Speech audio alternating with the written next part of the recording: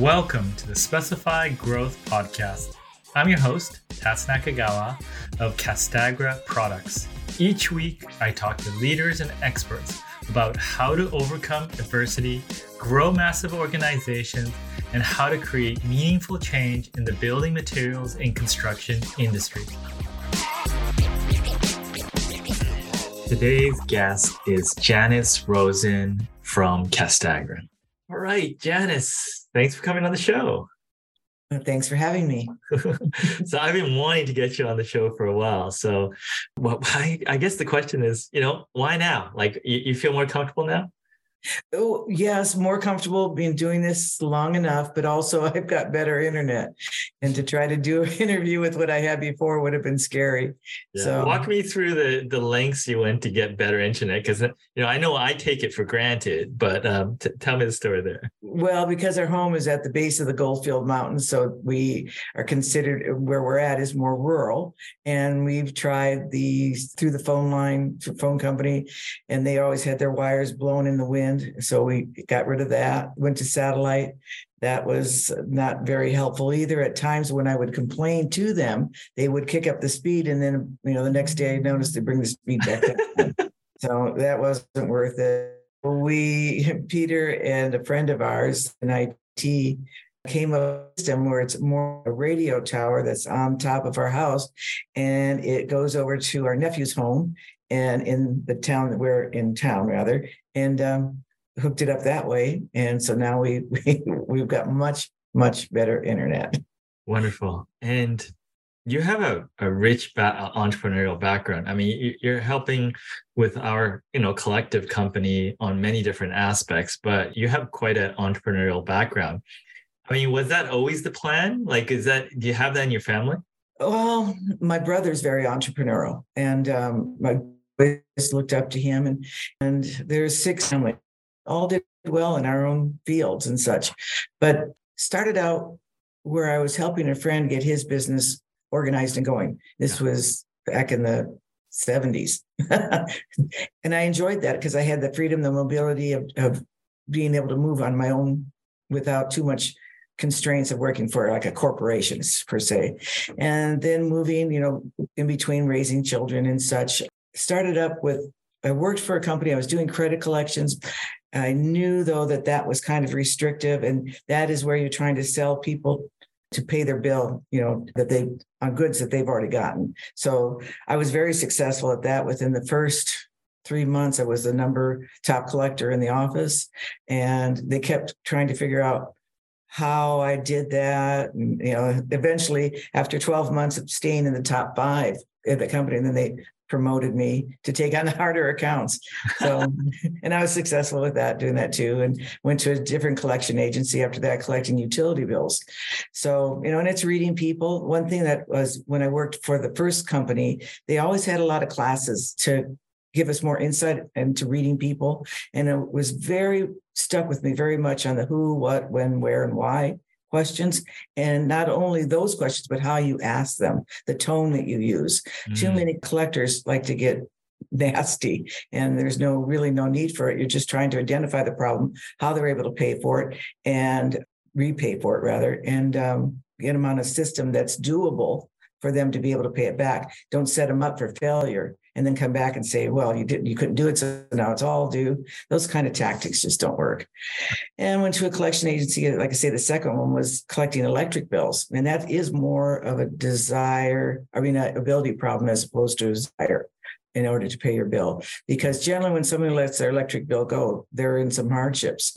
But there are those, though, when they leave the residence that they're in, then they decide not to pay the bill because they're going to a different electric company, I guess. And that one was, I would see people continually change names on their accounts. And one time we realized that it was the cat's name was on the bill. So that was you hear all sorts of stories too. Yeah. And then moving out here to Arizona, just was able to get the opportunity to work for my future husband, my then husband, he's my ex now. He was in the shotcrete business, air-placed concrete, primarily swimming pools, but also commercial work that was done on highways and such, rock work.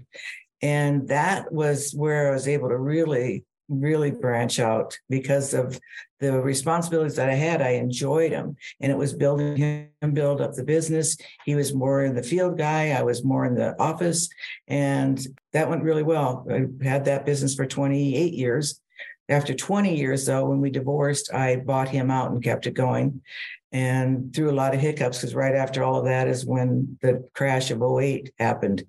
And the last thing that people are looking for when there's so much problems with economics is to get a swimming pool. So it was maneuvering through that. And then through that time frame, I wanted to branch out for more opportunities because of economics, and looked into getting spraying epoxy, and worked on, there was a gentleman that I hired to run, that division. And we were building a spray rig that was solvent free. And this is where it all came into play, where I met Peter. And I guess the rest we say is history. Yes, the inventor of Ecuador and all sorts of other things. Yeah. But let me go back to, you mentioned something just subtly.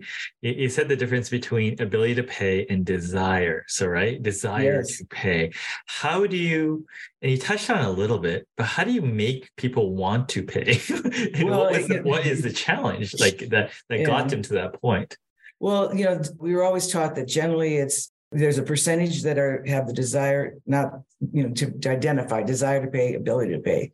And I think it's just being on top of, their story or their circumstances, that you put them into a level of either one, you're still going to have to pay the bill. It damages your credit. There's a lot of negatives that go with having past due bills, especially utility bills. That's really big.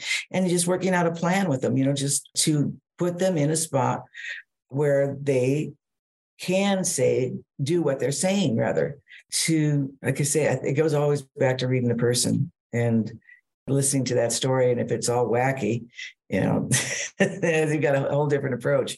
But yeah, a lot of times it was desire.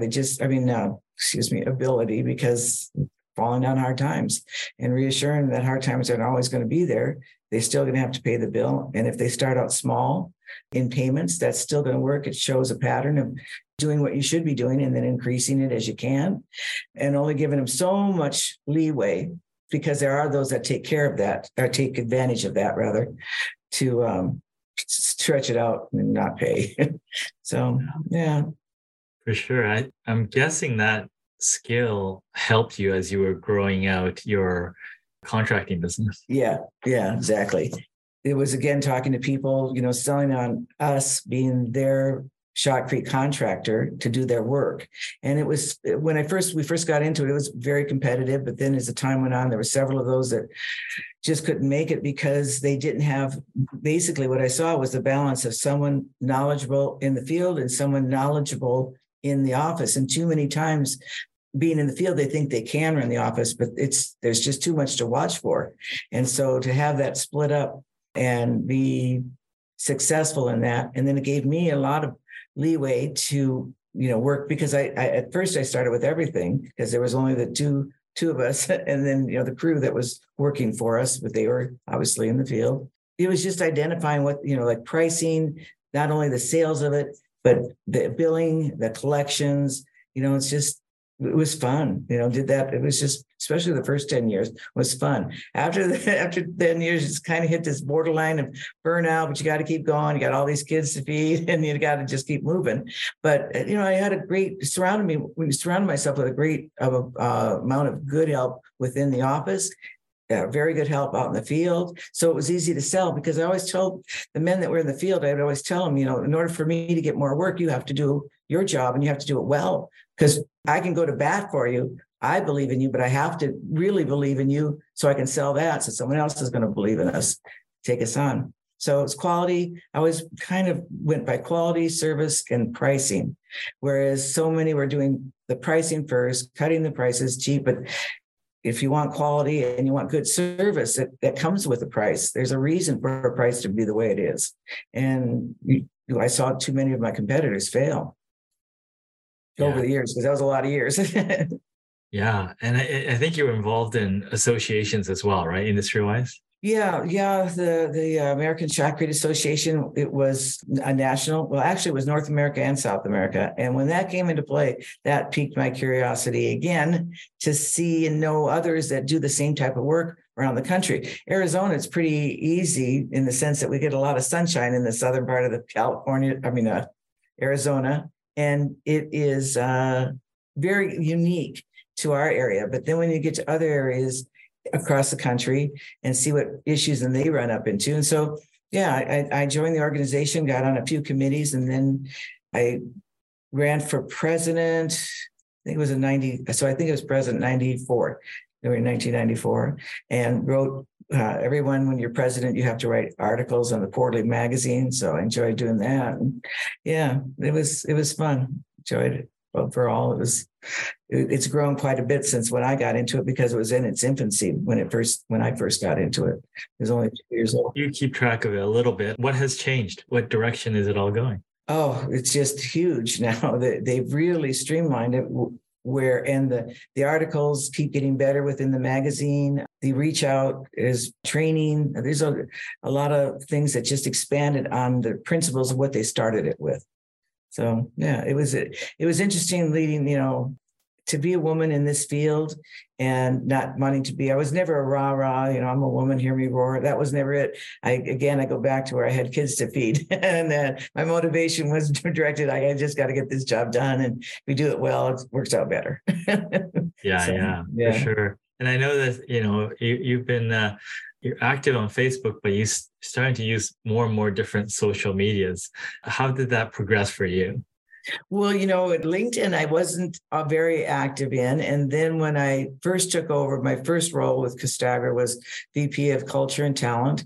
And when I looked at how many, connections I had, they were mostly Shotcrete people. And it was only 300 and some. Now I'm over, 3,500 kind of in interactions with people, but just grew by watching those that were in our industry and showing interest of what they were doing. And I just go ahead and keep building up. My postings are mostly sharing our company's postings.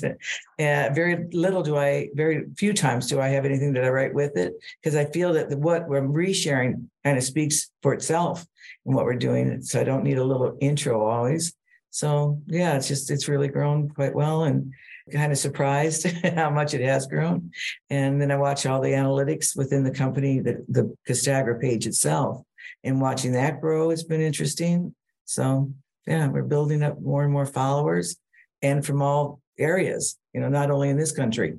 So yeah, for sure. You talk some about the lessons that you learned. I mean, what are some of the curiosities or things you've learned more recently, like, in terms of what we're doing or anything that you're involved in?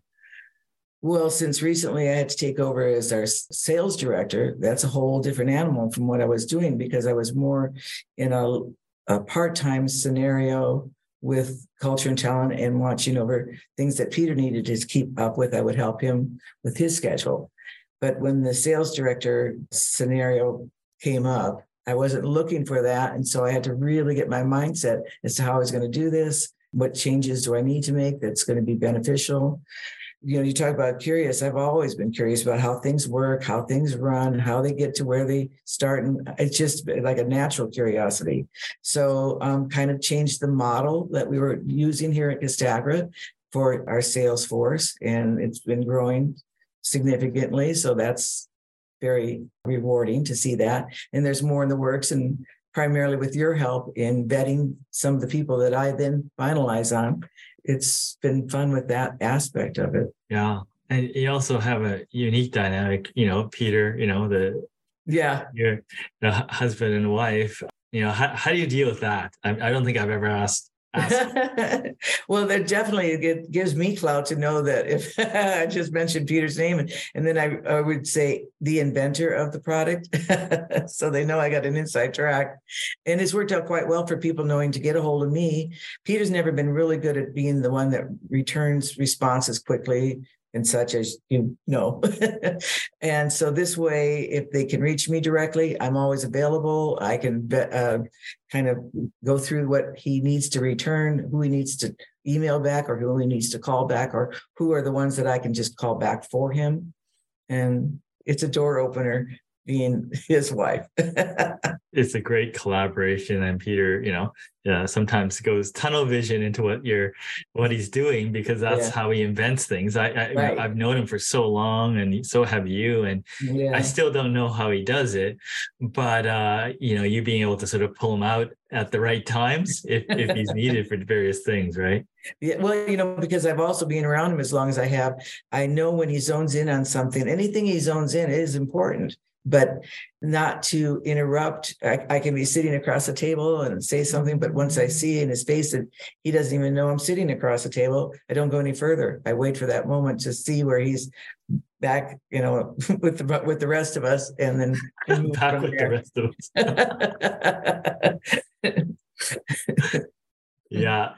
I think once I got him to describe the process, and he said, it's kind of a pile driver process where he just lays out lots of different variables and ideas and goes at it, and he can go for hours and hours and forget to eat and all that stuff. Yeah, very true. That's how he does it. Yeah, interesting. I mean, is there anything that is there anything I didn't ask that you wanted to cover? I never could figure out why you wanted to interview me because I watch your podcast, some of these podcasts, and they're very interesting. And I just look at it as like, well, I'm Peter's wife, and not that that's diminished, but I didn't realize it as much. And Peter will point this out to me, how of an important cog I am within our machine. We all have a place, and we all depend on each other. And I always just felt that prior to taking on the sales director part of it, that mine was not, it was important, but not in that degree that it is now. And even though I've told you that I was only going to do it temporarily, I still am going to do it temporarily, but it's just that date keeps getting pushed out further as to when that temporary would end. Just doubling back on you said, a cog or what, and you being interviewed is, for a while there, you were kind of not as interested on the business side or the growth side, and really kind of, I don't know, it's put that in the background. But for me, or how I always saw you as someone with immense experience. Maybe you don't feel that way because you were just trying to make things work, but to be the bus collections is very tough, and you excelled. And growing a business with upwards of dozens and dozens and dozens of people is not easy. And you're not thinking, I'm pretty sure you're not thinking about the numbers, other than just trying to get, as things come in and the opportunities, the conversations, you're just trying to make them go well, right? Yeah. So you've never been the type of person to really focus on that, on yourself, as that, just trying to achieve an objective. So I think I see you as just, such an interesting, background. And, that's my interest, because the thing is, the best person that I know that is able to bridge conversations with different points of view and find middle ground. And I think with the company, I think that's the most important thing, right? It's all about, you have a group of very, very smart people with different opinions, and, being able to bring them together, for a common goal is a skill, right? And you do that very well. Thank you. Appreciate hearing that. Well, thank you so much for coming on and sharing your story. No problem.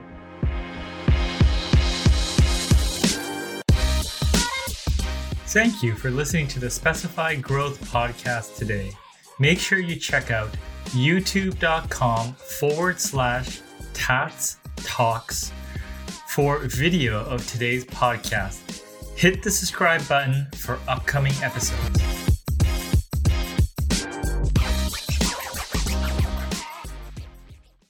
This podcast is a part of the C-Suite Radio Network.